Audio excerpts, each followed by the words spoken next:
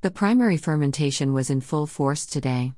The cap rose beautifully up to the lip of the fermentation tank, just high enough to not overtop the tank, and the yeast could be heard crackling across the room, hard at work. Since the yeast was so active, today was a great time to start the malolactic fermentation, which is used in red wine to soften the harsher malic acid into softer-feeling lactic acid. It is what gives Chardonnays a buttery flavor as well. Now is also a good time to introduce the delistage fermentation technique that I chose to use on this batch. This technique involves completely draining the juice from the fermentation vessel daily, separating the juice from the skins and seeds. This maximizes oxygen contact with the juice, and accentuates the fruity flavors of the wine. Separating the juice and skins daily also increases color and tannin extraction. The increased oxygen contact can quickly smooth the tannins out, which can make the wine ready to drink at a young age. This technique is frequently used in the wine industry for fruit-forward Pinot Noir wines.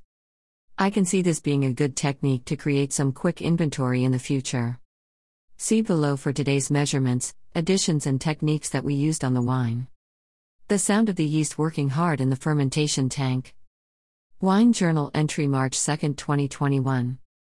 Step 1. Wash 100 liters HDPE carboy, 2 lengths of 5/8 of an inch vinyl tubing, mixing drill attachment, and pump pre-filter, first with oxygen-based cleaner, second with star san acid-based sanitizer. Kept items not in use submerged under star san solution until time for use. Step 2. Fitted 1 length of tubing to the hose barb on the butterfly valve under the 30-gallon Blichmann Wine Easy and clamped it in place with a hose clamp. Place the other end of the hose at the bottom of the clean 100 liters HDPE carboy. Open the butterfly valve on the Wine Easy.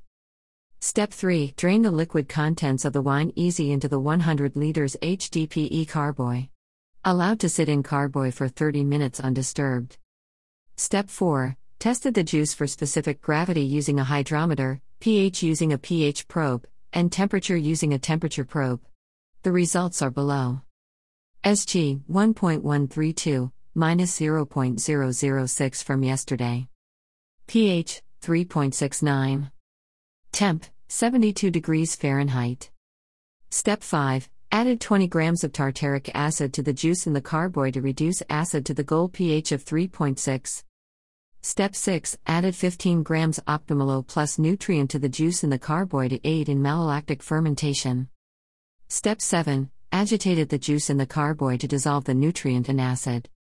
Step 8. Attached 1 length of vinyl hose to the inlet and outlet end of the flow jet pump, pumped sterilizer solution through the pump to clean the inside of the pump.